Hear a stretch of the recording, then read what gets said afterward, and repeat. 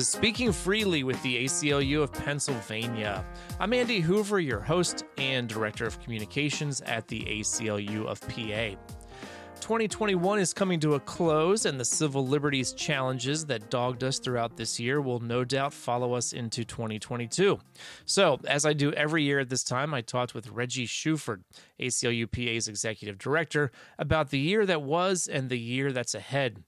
We covered a lot of ground, including the increasingly urgent need to defend democracy and the evolving effort to create a criminal legal system that is fair and, frankly, not so damn racist. Reggie also explains ACLU PA's newest 3-year strategic framework and what that means for the organization. If you're a member or supporter or ally or just someone who cares about civil liberties, I think you'll find Reggie's insights inspiring and constructive. We recorded this conversation on December 9th. Well, Reggie, thanks again for this annual discussion and the opportunity to sit down and talk about what 2021 has been like and maybe do a peek ahead to 2022. It's always great to have these conversations with you. I'm glad we get the chance to talk. Yeah, thank you, Andy. I always look forward to these as well. And when I, have the opportunity to think a bit about what we've done, it's always kind of the same answer, which is we've been very, very, very busy. And so I look forward to kind of reflecting on some of those things, but also just making sure that folks who are listening understand that there's still a lot ahead to do as well. So you are constantly interfacing with key stakeholders, people who are invested in the organization, invested in time, invested in money. You're talking with donors. You are regularly interacting with our board of directors. You're talking with ally organizations. And I'm going to ask you the question. This is always the first question in this year-end podcast. What are you telling these folks about the work of the ACLU of PA in this moment?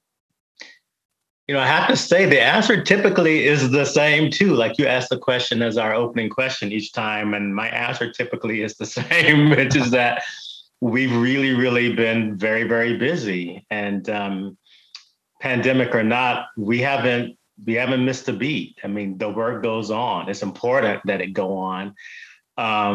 And it's been just as effective as pre-pandemic. We have a great team at the ACLU of Pennsylvania, right? People take their jobs very, very seriously, and they do it really, really well. And so I'm quite proud, not only of the kind of quality of the work, and I acknowledge the volume of it too. It's not slowed down in any way, but that people also made that transition from in-office work to working at home fairly seamlessly. That was not a given. I think the organization did quite a bit to ensure that transition would work for people, and we continue to do that. But people, by and large, adjusted quite well, and that allowed them to continue to do our work at a high level, now going on almost 2 years. And incredibly, this was a year when we had highly unusual circumstances at the United States Supreme Court. Yeah, and it's something of note when an organization gets one case, like before the United States Supreme Court, right? That is not a given. The ACLU of Pennsylvania, in fact, had 2 big cases at the Supreme Court this year. One of them was a huge victory for students' rights, for free speech off campus. It was called BL, the Mahanoy Area School District. And in that case, just a little bit of background, a 9th grade student posted a profanity on Snapchat while she was off campus at a convenience store with a good friend after she found out that she had not made the varsity cheerleading team. Well, the cheerleading coach found out, and the student was suspended from the junior varsity cheerleading team for a year. She sued and was reinstated, but the school district kind of would not go away. They appealed all the way to the U.S. Supreme Court. And I'm happy to say that they lost at every level, that we won at every level. And in fact, the the Supreme Court issued an opinion that I think is important in this age of modern technology and social media that is so prevalent, but just kind of underline a really fundamental precept when it comes to students' rights to free speech. And the Supreme Court said that the school itself has an interest in protecting a student's unpopular expression, especially when the expression takes place off campus. America's public schools are the nurseries of democracy. So we were delighted to have the court lift up that longstanding precedent, and we're really happy with that victory. The other case, not quite as successful. And that case was called Fulton v. City of Philadelphia. It wasn't a win, as I said, but if you're going to lose, it's as good a loss as you can kind of get. And what I mean by that is that the Supreme Court rejected a blanket license to discriminate against LGBT individuals. This case concerned Catholic Social Services, which sued the city of Philadelphia for refusing to work with Catholic Social Services because the agency would not license same-sex couples as foster parents. Catholic Social Services argued that it had a broad right to discriminate based on religion, but the court rejected that. The court ruled narrowly that the city improperly canceled the contract with Catholic Social Services because the contract allowed for individual exemptions for agencies. And the only issue in this case was that opportunity for an exemption was not extended to CSS.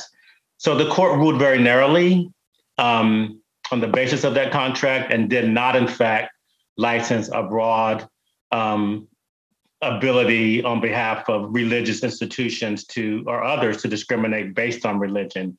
And so we were lucky. We felt like we were pretty lucky with that outcome. And at a time when the U.S. Supreme Court is getting a lot of attention for how divided and perhaps it is leaning a particular direction with a more conservative bent, it's noteworthy that those cases, the BL case was an 8-1 ruling and the Fulton case was 9-0. So we are going to talk a little bit about the court in a few minutes, but I think it is noteworthy that the court overwhelmingly found reached the decisions that it reached in those two cases. Yeah, and I don't know that we can continue to expect such broad consensus on the court. I think we're going to be headed, and we'll talk about this in a bit, headed into areas where there's not such consensus and perhaps even more controversial areas. So yeah, we will see. So 2021 feels like the sequel to 2020. We're still feeling the reverberations of 2020. In your view, what are the biggest civil liberties issues heading into 2022? In some respects, it's the same old civil liberties issues that we have been dealing with over the past several years. Think about voting rights, for example, right? That's always an evergreen issue. There's extremists who are trying to deny the right to vote, at least for certain groups of people. That, seems to be inspiring even private citizens, right, to get involved in kind of undermining people's right to vote. And all of these efforts to suppress the right to vote, they run counter, right, to the promise of our state and our federal constitutions. When you think of the big lie that was propagated in 2020 about voter fraud, and you think about, the attack on the nation's capital on January 6th, which still, to me, blows my mind how we were able to see that in real time and that it was happening right in 2021, right? And that attempt to overturn the will of the people, it just makes it very clear that our democracy continues to be under attack. right? And it's not going to protect itself. It's going to take all of us, organizations like the ACLU, but certainly private citizens, to protect and preserve and save our democracy. Those fights are going to continue. So voting rights will always be a top priority for the organization. Also, think about criminal legal reform and the work that we've been doing in that arena for many, many years at this point. The bottom line is that too many people go to jail. Those people are disproportionately Black and brown. It's been said, I certainly have said it, but America is addicted to incarceration.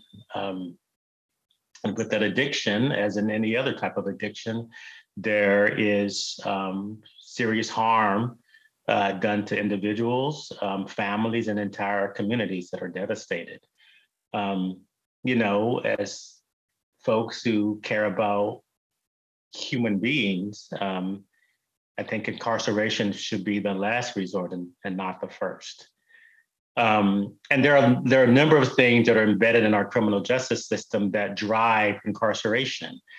Cash bail that keeps poor people incarcerated pre-trial, right? Which means that even before there is a determination of or any adjudication of their guilt, right? And despite the fact that they're presumed innocent until proven guilty, they are still nonetheless incarcerated, sometimes for months on end, because they cannot afford cash bail.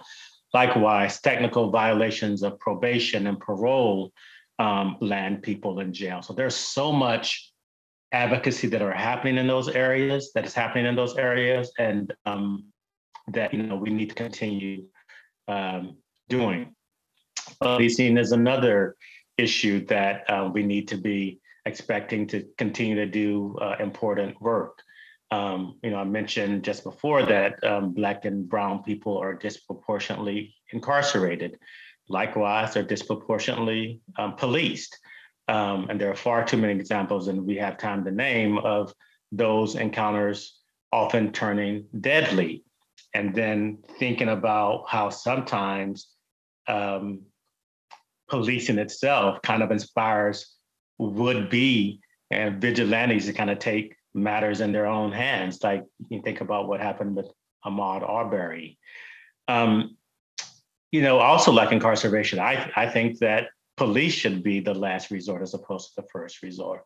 But they're conspicuous in our society. Like they're really everywhere. We call upon them to solve too many of society's problems, situations. If they don't have the proper training, right? They shouldn't be the ones necessarily responding to mental health crises, or the ones that educators turn to handle minor disciplinary issues in our schools. Fundamentally, I think we need to reimagine the role of police in American society. And I think that means they should have a smaller footprint rather than the one as large as it currently is. We talked, here's another issue. We talked earlier about the kind of the nature of our current Supreme Court that seems to be trending in a direction that I personally think runs counter to American values and civil liberties. And this particular issue I'm talking about is abortion access.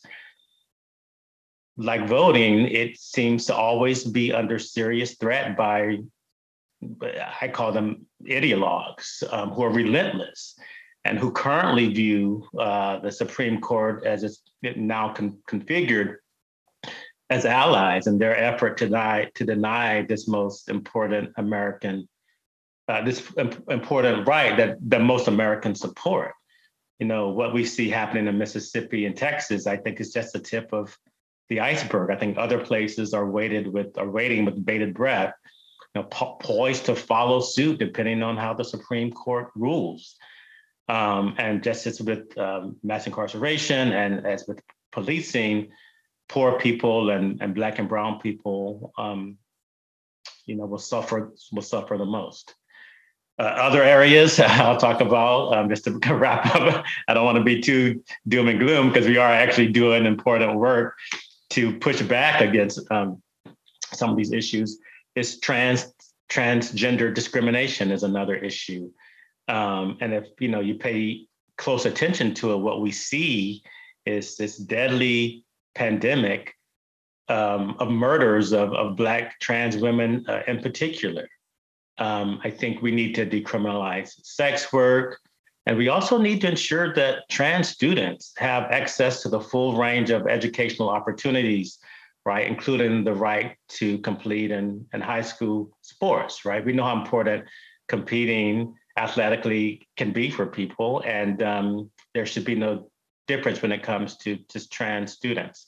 And then finally, we talk about education, and so much of who we are is a result of what we've been taught and what we've learned over time, particularly in school.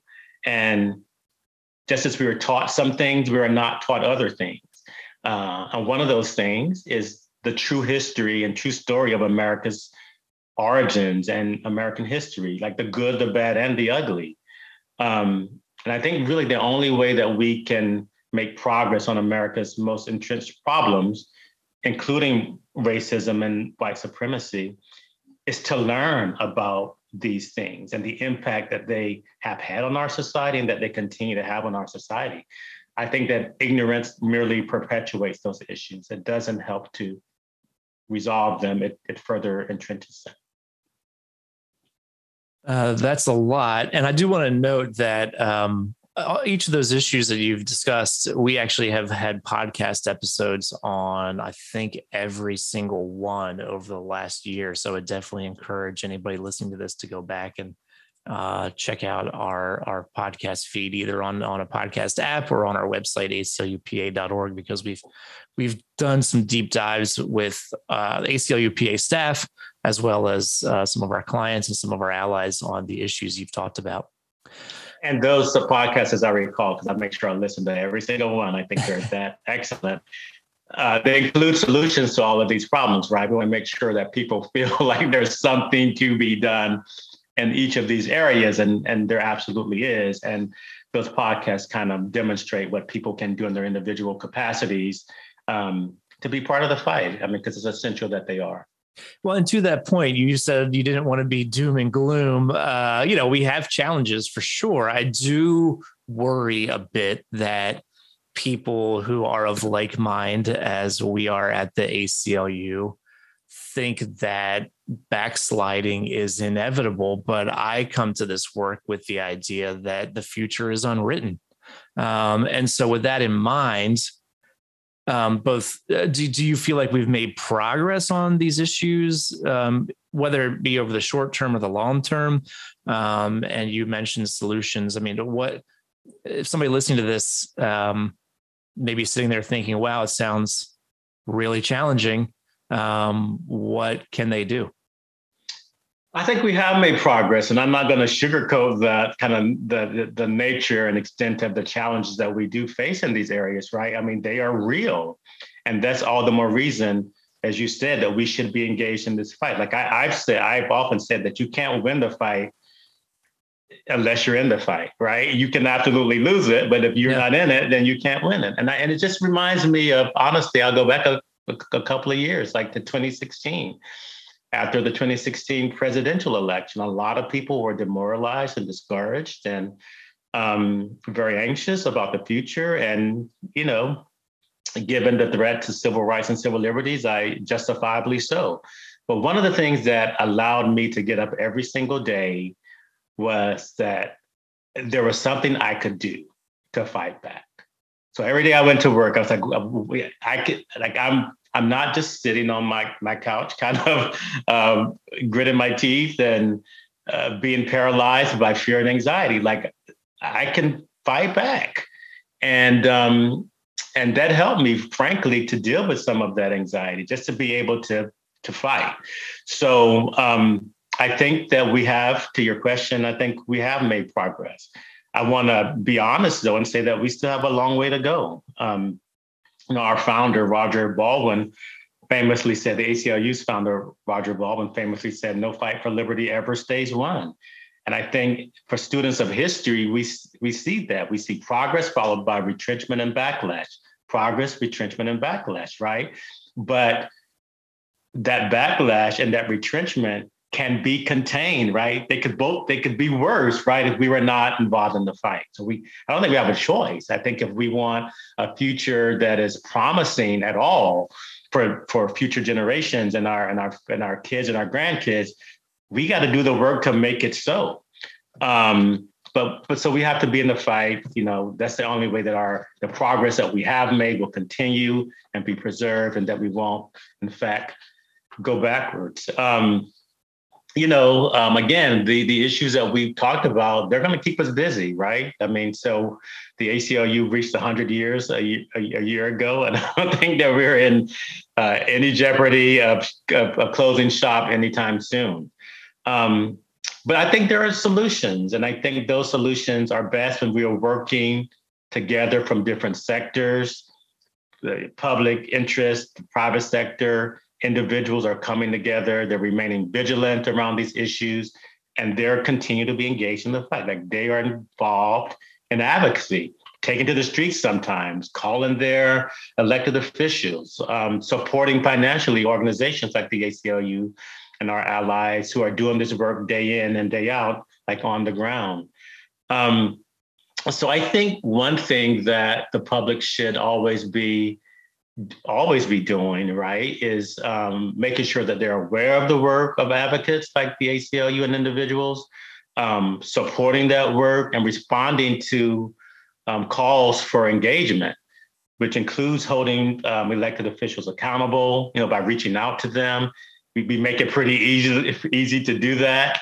And they should just be, following organizations on social media, checking out their websites, and responding to all the ways that they can be supportive of the work that we're doing. Yeah, what you said about being in the fight just reminded me of the famous James Baldwin quote that not all things that are faced can be changed, but nothing can be changed unless it is faced. Amen. And it's the same thing, isn't it? Yep. That's part of being in the work.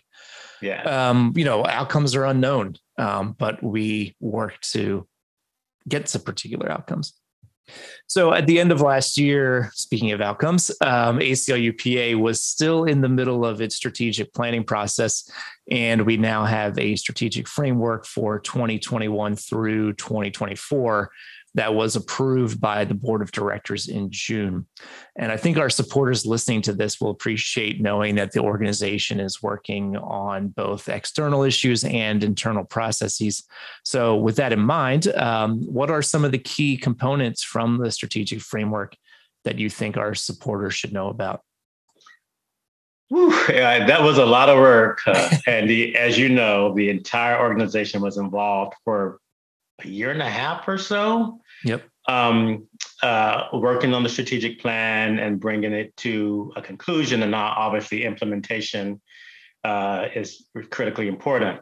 But I want to give us credit for even getting it done. Like, remember, we were doing this, and I know you remember very well. You were there every step of the way, but we were doing this in a pandemic where we were obviously working from home remotely in the midst of an extraordinarily anxiety provoking presidential election, and also in the middle of civil unrest, right? So there's a lot of people on the edge. And so, it played out, right, as we were talking about these issues internally. And so, yeah, I think we believe that what we demand by way of values and accountability externally, we demand of ourselves internally as well. So just a couple of components of the strategic plan that I'm actually quite pleased with the end product. So one is a recommitment to ABIDE, right? ABIDE is an acronym that I coined that stands for authentic, belonging, inclusion, diversity, and equity. We want all of our colleagues to feel valued, that they bring something to the table that is respected, that they belong, right? So a recommitment to ABIDE. And then, 3 priorities. We discussed a laundry list of issues that we expect to see in 2022, but we've prioritized those issues. And so the 3 major priorities are decarceration, like reducing the number of people in jails, prisons, and detention centers.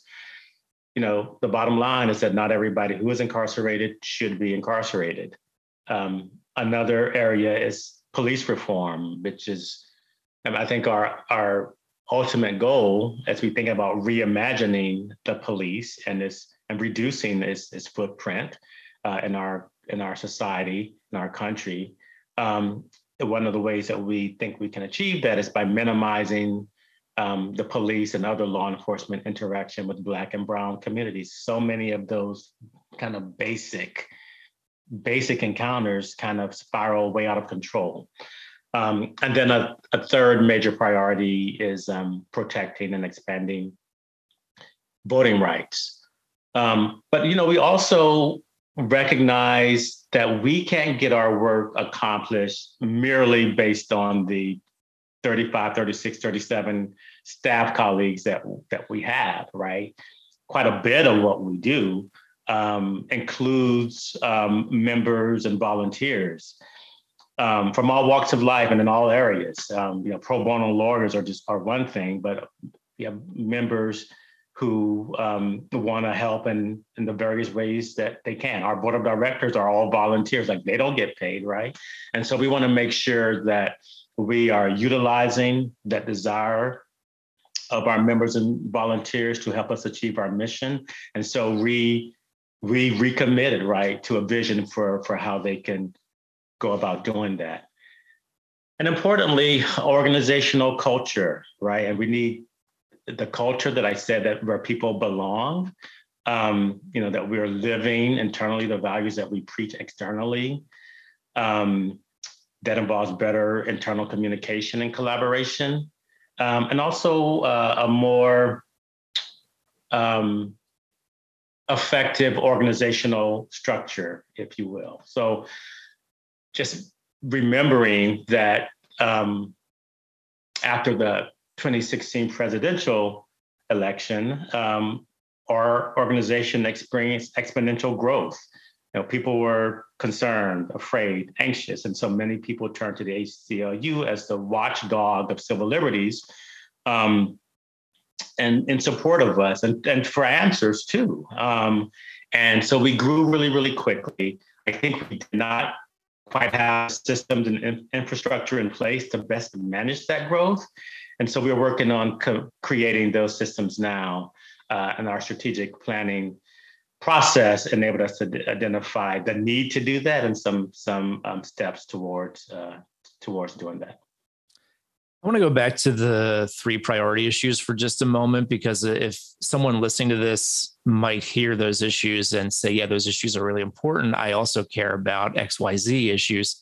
And I think it's important to note as well that we wrote that framework in a way that we will recognize that we're going to spend a majority of our time on those 3 issues, but still giving ourselves space for other potential issues that could come up. So, we talked about abortion access as a good example. We know right now that Governor Wolf will veto any restrictions to abortion. We do have a gubernatorial election in 2022 here in Pennsylvania, so the dynamics could change depending upon the outcomes of the legislative and gubernatorial election. So there is room in the strategic framework, while we are prioritizing voting rights, decarceration, and policing, and we will spend a majority of our time working on those 3 issues, which those 3 alone are massive. Yeah. There is still room for other emerging issues. And I think it's important for things like abortion access, LGBTQ discrimination, immigration beyond the detention issue, which also fits into our incarceration priority. So I want, and free speech, of course, like the bedrock of the ACLU. So do want to make that point as well, that we have recognized that we need some flexibility. Absolutely. Thank you for saying that. And so we care about those other issues too. We just recognize that constraints and on our resources and finances and all of those things, just also in constraints on the size of the organization and staff capacity, that we do have to prioritize these in a way that will allow us to make meaningful progress on them. But we absolutely care about those other issues. And, at the very beginning of our conversation, Andy, we talked about like 2 cases at the ACLU of Pennsylvania going to the Supreme Court. And one of those was a free speech case. The other was an LGBT. So absolutely, we care about those other issues for sure. Yeah. So I asked you this last year, and I'll ask you again. How are you feeling about the state of democracy right now? Well, it's under attack. It continues to be under attack, and we cannot take our democracy for granted. As imperfect as it is, I think it's a beautiful thing, right? I think we have to fight to protect and preserve it. I think over the past year, in fact, past several years, right, we've seen it challenged and attacked, and it withstood some of those challenges, but it's not immune to being damaged. And so that calls upon all of us to do what we can to protect our democracy. It requires it, it needs it.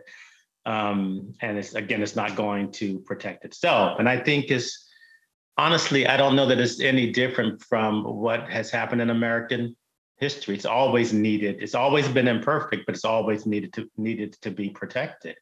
And in that regard, it's more a marathon than a sprint. So what is ahead in 2022? Well, we're going to drill down on our priorities. As I said, we invested a lot of time and energy and resources and sweat equity into coming up with the strategic plan that I think we feel really good about. And we want to drill down on those priorities. If we are to make meaningful change in Pennsylvania over the next 3 years, then we've got to do what we can around decarceration and police reform and voting rights. So we want to implement our strategic plan. We want to, again, make sure that our organizational culture reflects our values around belonging and inclusion and diversity and equity. We want to be working as a team more collaboratively, but with better communication systems. So all of those things, we want to make sure that we have the right people and organizational structure to best achieve our mission. And we're going to be working to make sure we have adequate financial resources to do the work that we've talked about today, right? We need people to give, we need people to support our work, and we try to make that as easy as possible for people to do by visiting our website at aclupa.org. And then also we need people to be civically engaged, right? We need them to vote in every election, not just the national ones, not just every 4 years for the president of the United States. And we need them to be consistently, right, holding elected officials accountable. And there are a number of ways, again, that they can do all of these things in terms of their support of the organization. They can find on our website. One example is an advocate academy, where our legislative department, those colleagues, kind of teach people how to lobby their legislators. And so we have training programs for that, and just a number of other things that they can do as well. But yeah. Well, Reggie, thanks so much for your time. I always appreciate, like I said at the beginning, I always appreciate these end of year conversations. But more importantly, thank you for your leadership. I think I can speak for the staff and our board and everyone who cares about the ACLU of Pennsylvania that everyone appreciates everything you do for this organization. I know you've said to me sometimes there are sleepless nights. You deserve a break for sure. But I know many, many people appreciate everything you do for the ACLU and for civil liberties. Well, thank you, Andy. I feel really fortunate to be able to answer my call to do this work with such an amazing team of people. Like, I feel honored every day to be working with, and it's such a supportive board as well. And I'm optimistic at the end of the day, right? And I'm optimistic because, again, we're in the fight. We're just not sitting by idly letting things happen. The ACLU's been around for 100 years. It's not going anywhere.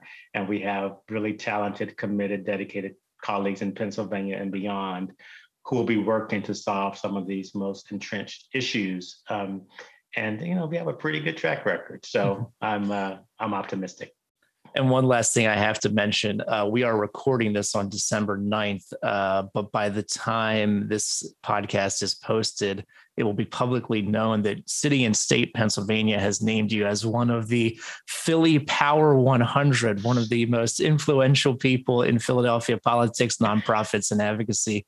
Well-deserved. And in fact, when I mentioned this to one of our staff members, they thought it was a slam dunk that, of course, you should be on that list. So congratulations for that honor.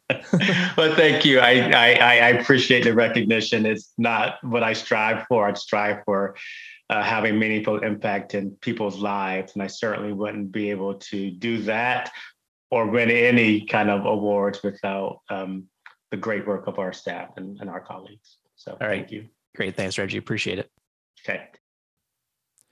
That's Reggie Shuford, Executive Director of the ACLU of Pennsylvania. You may be thinking about your year-end giving, and it's a great time to join the ACLU PA or renew your membership. Visit aclupa.org/join for more information and to make your donation today. Your support keeps our work going. And that brings episode 69 to a close. The editor of Speaking Freely is Freddie Foulet, and our music is from bensound.com. The executive director of the ACLU of Pennsylvania is Reggie Shuford. I'm Andy Hoover. Until next time, happy holidays, happy New Year, be healthy, and be free.